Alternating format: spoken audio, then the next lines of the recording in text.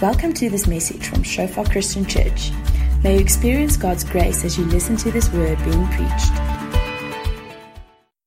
Okay, then it's my privilege to introduce my friend Cornel. He's going to be sharing the word with us this morning. And Cornel, I remember the first time I met him was in third year Bible school in Stellenbosch. And he was that guy who asked all the difficult questions. He was that guy, you know. He was when Cornel put up his hand, you almost flinched, you know. But it tells, because even now he's asking the difficult questions, and God is giving him answers and enabling him to give answers to other people as well. He's always loved the Word and been curious about the Word and studied the Word diligently. And I think that's one of the reasons why God can use him like this to minister His Word. So thanks, Cornel. We look forward to hear what the Lord has to share with us through you. Thank you, Annie, for another introduction I'll never be able to live up to.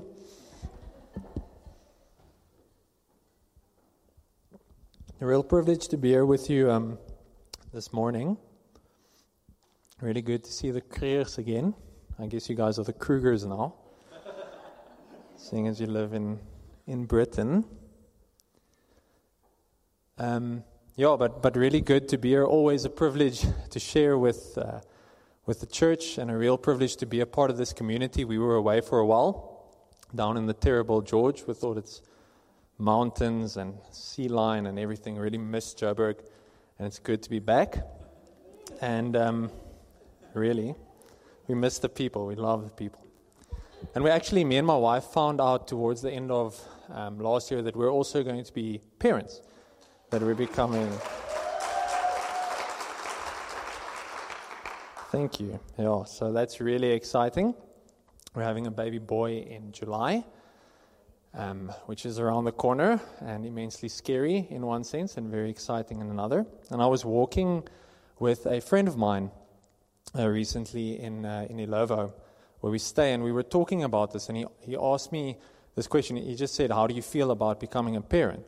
And I said to him, well, in a sense, I've heard people say that like it's one of those pivotal moments in your life where something changed, right? People hold their baby for the first time and this wave of responsibility kind of seems to wash over them. And I really hope that happens to me, right? Because I realize that there are some areas of my life that I need more responsibility. It feels to me that in some ways I'm not ready to be a parent. Because I think about my parents growing up, or at least the way I perceive them, they just knew stuff, right? They knew what was what, and they knew what to do in certain situations. And I don't know, I don't feel ready for that, but by the grace of God, we'll get there, hopefully.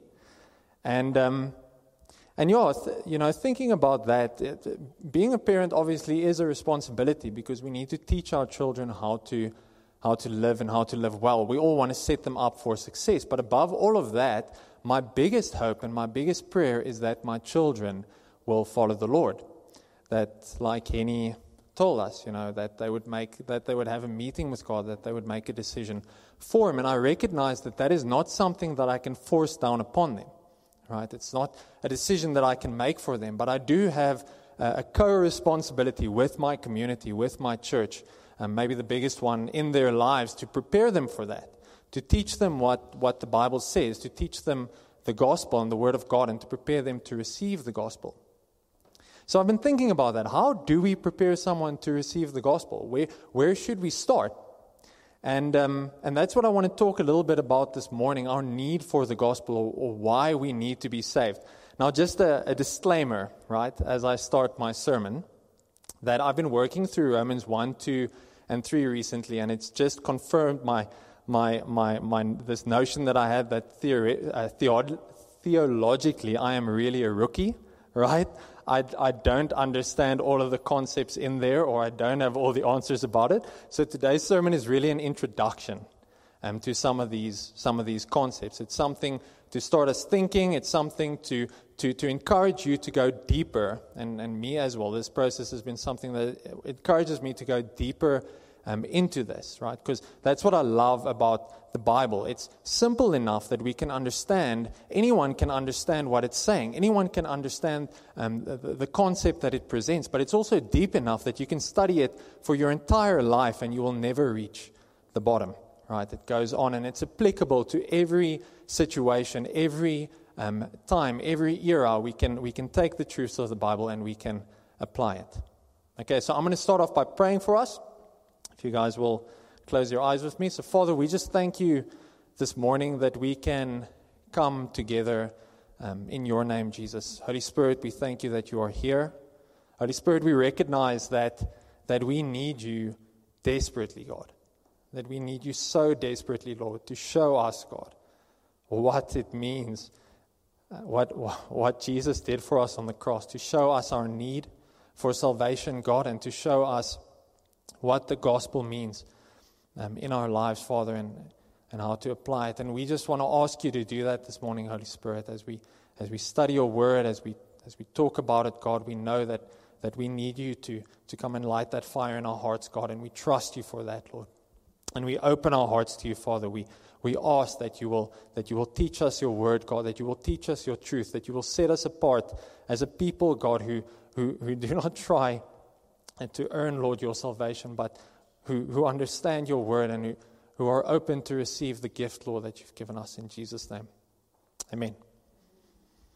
Okay, so in one of my previous sermons, I started talking about this concept of the moral law, and I went a bit deeper there. But maybe a good place to start is to talk about this kind of finding that we have when we come into the world, that there seems to be this law of morality, that people can kind of agree that there is a right and a wrong way to live, right? The trivial example I always use is once I was in a parking lot and there was a car, someone loading bags into their car, and I was sitting there in my car, and I put on my indicator and waited patiently for 3 minutes, and just as this car reversed out, another little Mini came and took my spot, right, that I'd been waiting for.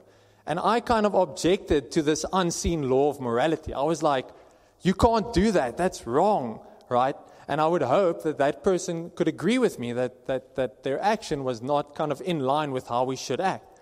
Now, that might be a trivial example, but that obviously goes on to where we get things like the laws of our country from, right? Like, we know that it's wrong to kill somebody. We know that it's wrong to steal. We know that there are consequences for that.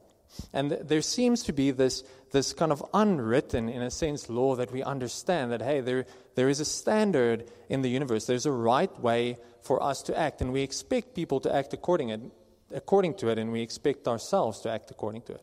But of course, a very good question to ask is, where does that law come from? Right? Because a law needs to come from somewhere. I think that a law, to be legitimate, actually needs a source, but it also needs an enforcer. What happens if you don't enforce a law? In South Africa, we've got e-tolls, right? I won't ask who here pays e-tolls or not, but maybe that's an example. If you don't enforce a law, then it loses its kind of, if there's no consequence, then people don't obey it, right? So we need a source, and we need an enforcer for the law. And the second thing that we kind of realize is that if we're honest with ourselves, we're not very good at keeping that moral law as we go throughout lives. And I actually want to challenge you, try this for a day, for a 24-hour period. Try to live a perfectly moral life. Try to do nothing wrong, acting right, thinking right, doing exactly the right stuff all the time. Just try it. It's what you'll probably find, or what I find, is that it's really hard, right? My nature doesn't seem to tend towards that. It doesn't seem to go towards doing the right thing. Rather, I've got to continuously extend effort to not do the wrong thing, right? To not lie to my wife, or to not fall into the temptation of cheating people, or whatever it is. It takes effort. It doesn't come so naturally. And when we get to that point, we kind of need to deal, or we need at least I need a reason why. Why is that my experience? Why is that what happens? And I think it's going to be important for my children as well, that I teach them from the perspective of their experience as human beings. How should they interpret that? How should they interpret what they experience in terms of their nature, but also what does that mean in their relation to God? And one of the important things around that is in the world they're going to get a lot of explanations around that, different worldviews telling them different things about why that is so. I think one worldview, and we can go to that first slide.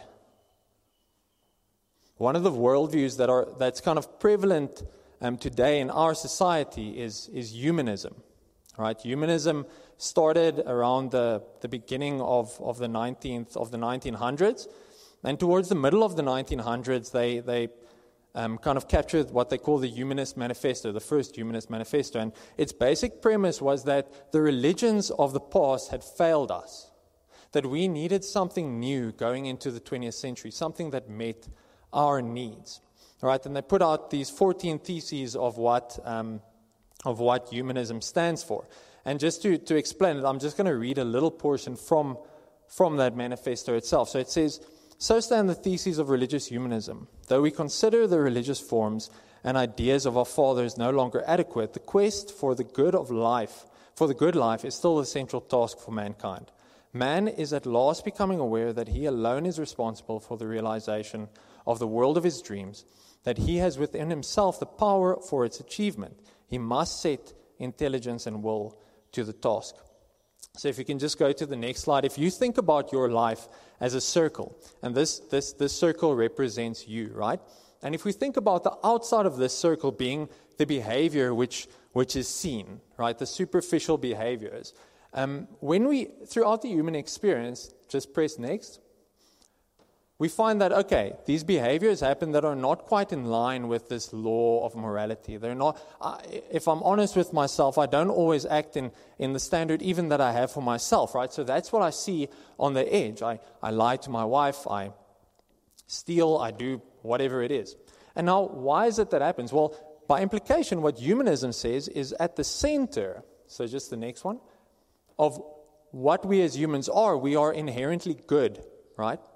We are in essence good beings. And the only reason why this stuff on the surface happens is because we haven't reached that level of progress yet where we've kind of, through education and putting in place the right political system and structuring society in a certain way, we haven't reached that point where our outside behavior truly reflects who we are as humans. We've got in ourselves the ability to achieve this world of our dreams, right? The utopia or heaven, as it were. And that is in stark contrast with what the Bible tells us. If we think about what the Bible says to us, again, next slide. Actually, you can just go 3 ahead. The Bible tells us that these actions that we see on the surface, these failings to keep the moral law, is not a mishap or is not something which is out of sync with who we truly are. Rather, they are only symptoms of a much deeper sickness that we find in our flesh, the sickness of sin. Just go back one, sorry. The sickness of sin. The Bible tells us that right at the start of creation, with the first man, God put in place His law, and that's where it says we get the law from, is from God Himself. He put in place the moral law, the law of God. And he put in certain boundaries with men and created this utopian environment where people were to live in perfect relationship with God. But there was one problem, right? One day the tempter came along and he asked the first humans this question, right? Did God really say? Did God really say that if you eat the fruit, we know the story, if you eat the fruit from the tree of the life, that you'll die? Did He really say that? Is he really as trustworthy as you think? Do you really think that you can trust Him? How do you know that He's not behind the scenes, actually working maliciously to trick you? Okay, and we fell for it. Adam and Eve fell for it, and they chose this route where they took it into their own hands. They chose to know good and evil for themselves, and via oversimplification, to rebel against God, right? To say that I choose to do that in my own. I choose to trust my own devices, my own sense of good and evil to get my direction in life instead of trusting God. It's a question of authority. Right? I choose to trust my own authority rather than God's authority. And the Bible tells us that had consequences for us as humans. Starting from there, we now live in a fallen world, even though we were made in the image of God, which is good. And because God is the image of good and we were made in His image. Even though that is how we were created, we were tainted. And now we live with this human nature that no longer tends towards good, but it tends towards evil. And we see the evidence of that throughout creation, right? If you're a gardener and you leave your garden for a few months, what happens? It's not the beautiful plants that come up, right? It's the weeds. It's the nature itself tends towards chaos. And it's the same thing within us. Is we no longer tend toward relationship with God and moral good. We tend towards evil. So what do we do with that, right? Actually, before we get there, the Bible even goes further than that. I just want to read for us from Romans 3. And at the start of Romans, Paul is talking about this to the Jews and to Gentiles in Rome. He's talking about the law that we see, and he gives an argument for it. And then he talks about our position as a result of the fall. And in Romans 3, he starts talking about human nature. One back. And I just want to read for us from verse 9 to verse 18. What then? Are we Jews any better off? No, not at all. For we have already charged that all, both Jews and Greeks, are under sin, as it is written, none is righteous, no, not one. No one understands. No one seeks for God. All have turned aside. Together they have become worthless. Not one does good, not even one. No one does good, not even one. Their throat is an open grave. They use their tongues to deceive. The venom of asps is under their lips. Their mouth is full of curses and bitterness. Their feet are swift to shed blood. In their paths are ruin and misery, and the way of peace they have not known. There is no fear of God before their eyes. Just next slide. I missed a portion. Let me read it from my cell phone Bible.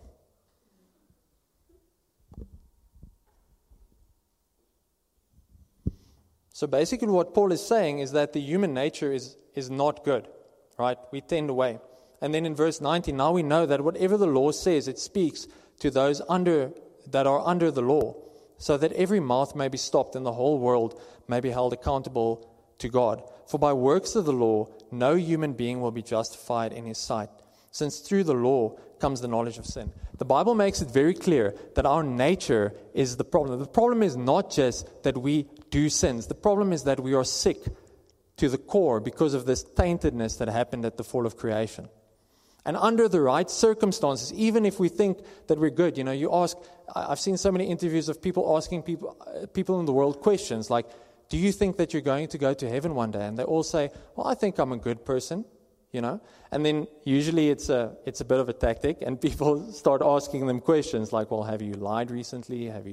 And they pretty soon have to realize, well, okay, I've committed some sins, right? Okay, I'm maybe not as good as I thought, but no one's perfect. But the Bible goes further than that. It says it's not just that, right? Under the right circumstances, we are capable of worse things than we could ever imagine. The problem is not just that sometimes we fall. The problem is that our human nature is depraved. It's far from God. It doesn't tend towards Him. And we cannot do that in our own strength. If I see in myself, and I'm guilty of this often, but my first reaction when I fail to kind of uphold even my standards of myself, is I try to fix it. I go, I'm going to join the 5 a.m. club, right? I'm going to get up earlier in the mornings, and I'm going to start working harder towards this. I'm going to expend more effort in order to get better at this. I'm going to try and fix it. But the Bible tells us that is not the way to go when it comes to righteousness. Rather, for by works of the law, no human being will be justified in his sight, since through the law comes the knowledge of sin. Even to those who have the law, even if we understand what the righteous requirement of God is, trying to keep that law is not going to make us righteous. Rather, it shows us, it brings the knowledge of sin. It makes us aware of our inability to keep that. It makes us aware that we cannot, through our own strength, keep that law. Now, there are people who can say this way more elegantly than I can, and therefore I'm going to lean on them a bit. I just want to read us a little piece from C.S. Lewis's book, Mere Christianity, where he talks about this. He says what God cares about is not exactly our actions. What he cares about is that we should be creatures of a certain kind or quality, the kind of creatures he intended us to be, creatures related to himself in a certain way. I do not add related to one another in a certain way because it is included. If you are right with him, you are inevitably right with all your fellow creatures. Just as if all the spokes of a wheel are fitted rightly into a hub and the rim, they are bound to be in the right positions to one another. As long as man keeps thinking that God is a type of an examiner who set for him a sort of paper, or is an opposite party in a sort of bargain, as long as he is thinking of claims and counterclaims between himself and God, he is not yet in the right relation to him. He is misunderstanding what he is and what God is, and he cannot get into the right relation until he has discovered the fact of our bankruptcy. When I say discovered, I really mean discovered, not simply like in parrot fashion. Of course, any child given a certain amount of religious education will soon learn to say that he has nothing to offer God that is not already his own, and that we find ourselves failing to offer even that. But I'm talking of really discovering this, really finding it out by experience. Now, we cannot in that sense discover our failure to keep God's law except by trying our very hardest and then failing. Unless we really try, whatever we say, we will always have at the back of our minds the idea that if we try harder next time, we will succeed in becoming completely good. Thus, in one sense, the road back to God is a road of moral effort, of trying harder and harder. But in another sense, it is not trying that is ever going to bring us home. All this trying leads up to a vital moment in which you turn to God and say, "You must do it. I can't." For me, that's really well said, right? The truth that the Bible gets us to face is that there is a law that applies on us whether we like it or not, the law of God, right? And the second thing is, there is the fact that we fall short of that law, that we cannot keep it in our own strength. And even if we try our very hardest and expend the most effort possible, we're not going to be justified. We're not going to meet its requirements. That's the bad news. But there is good news, right? The good news is that we do not need to because Jesus did it on our behalf. Let's keep reading in Romans. But now the righteousness of God has been manifested apart from the law, although the law and the prophets bear witness to it. The righteousness of God through faith in Jesus Christ for all who believe. For there is no distinction. For all have sinned and fall short of the glory of God, and are justified by His grace as a gift through the redemption that is in Christ Jesus, whom God put forth as a propitiation by His blood, to be received by faith. This was to show God's righteousness. Okay, we can actually stop there. What the Bible tells us is that where we were incapable of living a perfectly moral life, where we were incapable of maintaining God's law, Jesus did live a perfectly moral life. He did live a life completely without sin. He did only good to people. He came, He healed people, He loved people. He lived what we would call a perfect moral life. And yet, for that, He didn't receive the good treatment that He deserved. Instead, He was hated. He was rejected. He suffered, and eventually He willfully went to a death by the hands of hypocrites for the reason that He took the punishment that me and you deserve for not keeping that law so that we don't have to. And the Bible goes further than that. It says because of what Jesus has done, because of what He did for us on the cross, it's not just that God can forgive us our sins. God justifies us, yes, at that point. He declares us righteous, not because of anything we've done or haven't done, but purely based on the sacrifice of Jesus. But also He gives us a new nature. Where our nature tended away from God and we had a fallen human nature, God comes and He does a miracle inside of us, right? He turns our nature, He redeems our nature and turns it back to Him, and a process of sanctification starts. A process through by which God starts making us holy. And the difference is, it's not your or my commitment. It's God's commitment. It's God saying, no, you do not need to be sanctified to be justified. You cannot. It's impossible. Instead, I've done the work. You are justified. Therefore, let me sanctify you. And my prayer this morning is really that'll become real to us. If you haven't heard that this morning, then praise God. That is the gospel. The gospel is that when we come to Jesus, He gives us new life. He forgives us our sins. The gospel definitely does not say that we need to fix ourselves to be acceptable to God. On the contrary, you will never achieve that. It's a free gift. And if you haven't heard that, praise God. We trust this morning that will really become a revelation in your heart, and that you will experience what we call the new birth, where Jesus comes and He makes us, He redeems us, and He makes us new. But also to Christians here this morning, like me, right? I just want to talk to us for a moment as well, because when I became a Christian, I was so aware of my sin. I understood that I've got nothing to bring God. I was aware of the fact that I'm fallen and that there is nothing that I can offer Him. And I received His grace, and I experienced His the life-transforming power of the gospel. But I just want to maybe encourage us, remind us, that we would do good to remind ourselves of this truth daily. That just because we've been walking with Jesus for a few months or years or decades, the fact that our righteousness and our justification is not based on our works never changes. There is no point in our journey where we stop becoming an object of renewal. It's as real today as it was on the first day that we became Christians. On the first day that God intervened in our lives. And I just maybe want to tell a story from my own life of how this became more real to me.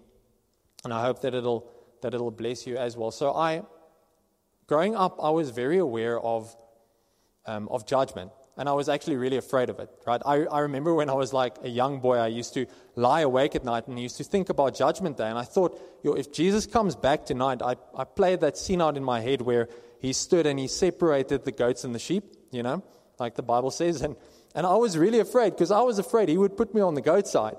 I was actually convinced, So I would just pray. My prayer were really simple. It was just like, Lord, please put me on the sheep side. That's literally what I prayed. But I was aware of that. And people used to come to our school, and they used to give a testimony, or they used to tell about what God had done in their lives. And they always made these opportunities for people to respond, to receive God. And I always responded to that, because I knew that my life was not at a place where it should be. Morally, I was falling short, right? I knew there was a standard that God has, but I was very aware that I don't reach that.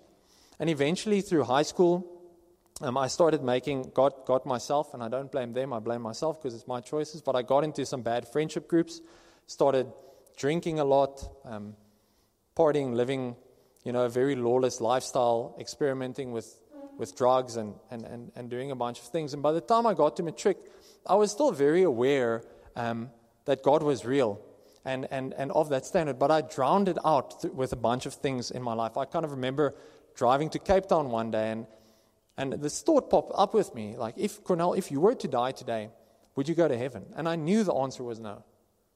But I just kind of shrugged it off and went on. Then I went to university, and at university I went on a first-year's camp. And on that first-year's camp, I met people who had something different about them. I'd always known God as a God who judges, a God who maintains justice in the universe, that needs to punish sin. And I understood that somehow, that justice must be done. But they spoke about God as if they knew Him, as if He was someone that they spoke to on a regular basis, as if He was someone they could share their issues and their problems with, and He actually listened and He responded, And I was like, what is this? I don't understand this at all. And they invited me to church and to a seminar one night. It was still in the Nielsen in Stellenbosch. I remember it well. And there were lots of people around. And there was this invitation made to respond to a relationship with Jesus. And I was really afraid of what all those people would think about me. I was so anxious about that, but I just felt God say to me that night that this was an invitation for me, that He was inviting me into a relationship with Him, and it's going to cost me everything. But this was a turning point in my life. It was an opportunity. And I responded to Him. I said to Him, yes, God, I want to know You. I want to know Your love. I want to walk in a relationship with You. And that day my life changed. For the first time in my life, I experienced what the Bible calls the new birth. I had power to leave the lifestyle that I had lived up to that day. I immediately stopped doing pretty much all of the sins. A friend of mine saw me like 2 weeks after that, and they came to me and they said, Cornel, I heard that you're not drinking anymore, and that's so lame. And I was like, but the thing is, I could see and people could see that literally my identity, my personality changed on that day. And I became a new person. I experienced the old Cornel passing away and a new Cornel coming in. I started hearing God's voice for the first time in my life. I started experiencing His love. I joined a community of people and I had people around me in the res that discipled me and taught me the Word of God. And at that time, I went through our Foundations course. It's called the Encounter course now, which is about discipleship and spiritual growth. Really want to encourage you, if you haven't done that, it was such a blessing to me on my spiritual journey. God used it to really heal me and deliver me and do a lot of work in my life. So I want to encourage you to do that. If you haven't, at the next opportunity, it's awesome that we get to meet again now in person, and hopefully we'll start that again soon. But I went through that, and I underwent a big transformation where there was a lot of healing and a lot of deliverance that took place in my life. And at the final seminar, it was about sharing your faith. And the pastor actually called me up to take part in an example that day where we did that. And then after the seminar, I was standing with a group of people, and in jest, I said something about what happened there in the front. And I went home, and I became very afraid that I had committed a specific sin. Now, Jesus says in the Bible that there is one sin that will not be forgiven in this life or in the next, and that is blasphemy against the Holy Spirit. And I became super afraid that I had committed that sin. I'm not going to go theologically into that. Henny really helped me in that time. I sent him emails and asked him all my questions about that. And if you've got questions about that, I'm just going to redirect you straight to him. But I became very afraid of that. And these thoughts started in my mind that what if it doesn't matter what I do, that God cannot redeem me? That there is no way that I can go to heaven anymore. And those thoughts started causing massive anxiety in my life. I mean, hell is not something we speak about often in church anymore, but it's a really scary place, guys. The finality of hell, that there is no turning back. It almost drove me mad. I started having panic attacks on a regular basis. I remember like sitting in my room and these thoughts started coming, and I would run out of my res room, and I would be on like hyperventilating. My roommate would run after me, and he's like, he doesn't know what's going on. He's like, should we take you to the hospital? What should we do? And I just struggled to cope. I remember thinking in those days when I was so overwhelmed by those emotions, considering just jumping off the roof of my res, because I didn't know how to deal with it. I was completely overwhelmed by that anxiety and that panic. And that went on for a period of 7 months, and I entered into a very deep depression. I was in a very dark place in my first year. And then I went on a campus. We call it Stanis. It's like a outreach that you do at a beach town. And I went on that camp, and still, it was in December, and I was still anxious every day. And I said to God, I can't go on like this. Like, I've tried a lot of stuff to try and get rid of this. Nothing is working. I can't live like this. I'm going to go mad. I need you to show me that you love me. What a powerful prayer. Right? When I've asked God that, I've never been disappointed. And amazingly, in my second year, He started doing exactly that. He started showing me that He loves me. And a lot of things happen. I can't go into all of them. I'll share one example of that. But it was supernatural. I mean, like, one thing is, like, since I've been a boy, I enjoy dressing well. Right? It's just, I don't understand fashion. I don't follow fashion. that's not what I'm talking about. Like, I had a specific style which I liked, and I liked dressing well. And it was a bit different sometimes from other kids, so I got made fun of at school. But it was part of who I was. And in my second year of being a Christian, I became very aware of that. And I started feeling quite condemned about it, because I was like, how vain is this? What does it matter how I dress? That's not a very spiritual thing, right? And I started dressing badly on purpose, right? Because I felt so condemned about this. I would go to like church events, and I would put on my ugliest clothes just because I felt so guilty about this thing, right? And it actually had a bad impact on my self-image. And also, in that year, my relationship with my dad was still quite strained. And so I invited him to come with us as a church to the Mighty Men's Conference. And my dad was really not at a great place in his life. And I really had this expectation that God would meet with him, that on that camp, that something would happen that would change in his life.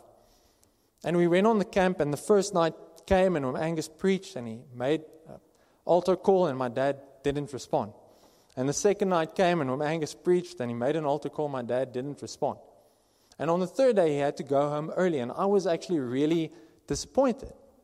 I had this expectation that God would intervene in my dad's life, and he hadn't. And praise God, later my relationship with my dad was completely restored, and he also came to know the Lord, or recommitted to the Lord. That's a story for another day. But on that day, I was really down.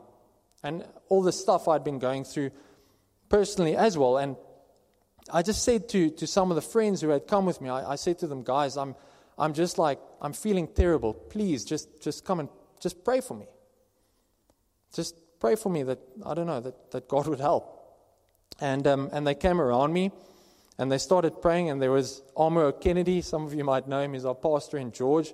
He was my student pastor. And they started praying for me, and Amo lays his hand on me, and he goes, Cornel, I don't know why I'm saying this, but I just feel God says He loves the way that you dress. And I just started crying, because I just realized that was like God putting His finger on me, right? And saying, Cornel, I love you. I made you the way that you are for a reason, and I love you the way that you are. That applies to all of us. And then at the end of that year, me and some friends went backpacking in Africa. By that time, I'd gone through a few of these experiences that helped me to experience the love of God in a very real way, and my anxiety was better. But when we went on this trip, we went to Tanzania. We took trains and buses back down to Johannesburg. But for various reasons, when we landed there, because of some of the stuff that happened on the trip, I was just got really anxious again. And I started having panic attacks again. And I remember being on a train going across Tanzania and reaching an absolute boiling point, because I was at this place where I was again having regular, like, daily panic attacks on that trip. And I took my malaria pill, the malaria pills that I was drinking. I read the pamphlet on the inside of the box.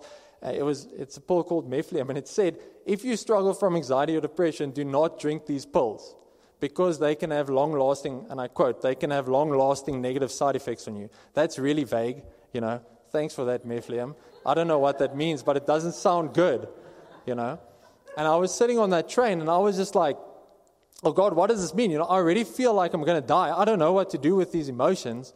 And now if I get home, I might have to check into a mental institute or something. And I reached the point where I said to God, God, I'm all out of ideas. I've tried a lot of stuff to overcome this anxiety, and nothing works. And I can't live like this. You can't live life like this. It's not possible. I don't know what to do anymore. I need you to help me. And on that train, almost in a moment, God delivered me from anxiety and depression, to the point where I've not seriously struggled with it again to this very day. It was a miracle. And I also felt Him say to me that, in life we're going somewhere. And where we're going, I can't be struggling with that stuff. And I see it now. If I still had anxiety, I wouldn't be able to do what I do. I wouldn't be able to be a good husband to my wife. It was really a miracle. And, that was maybe an example of it, a place where it manifested. But the truth is that just like I was desperate and I had no option but to trust God to deliver me from that anxiety, which is, I believe it was a consequence of sin in the world. We need God to deliver us from our sinful nature.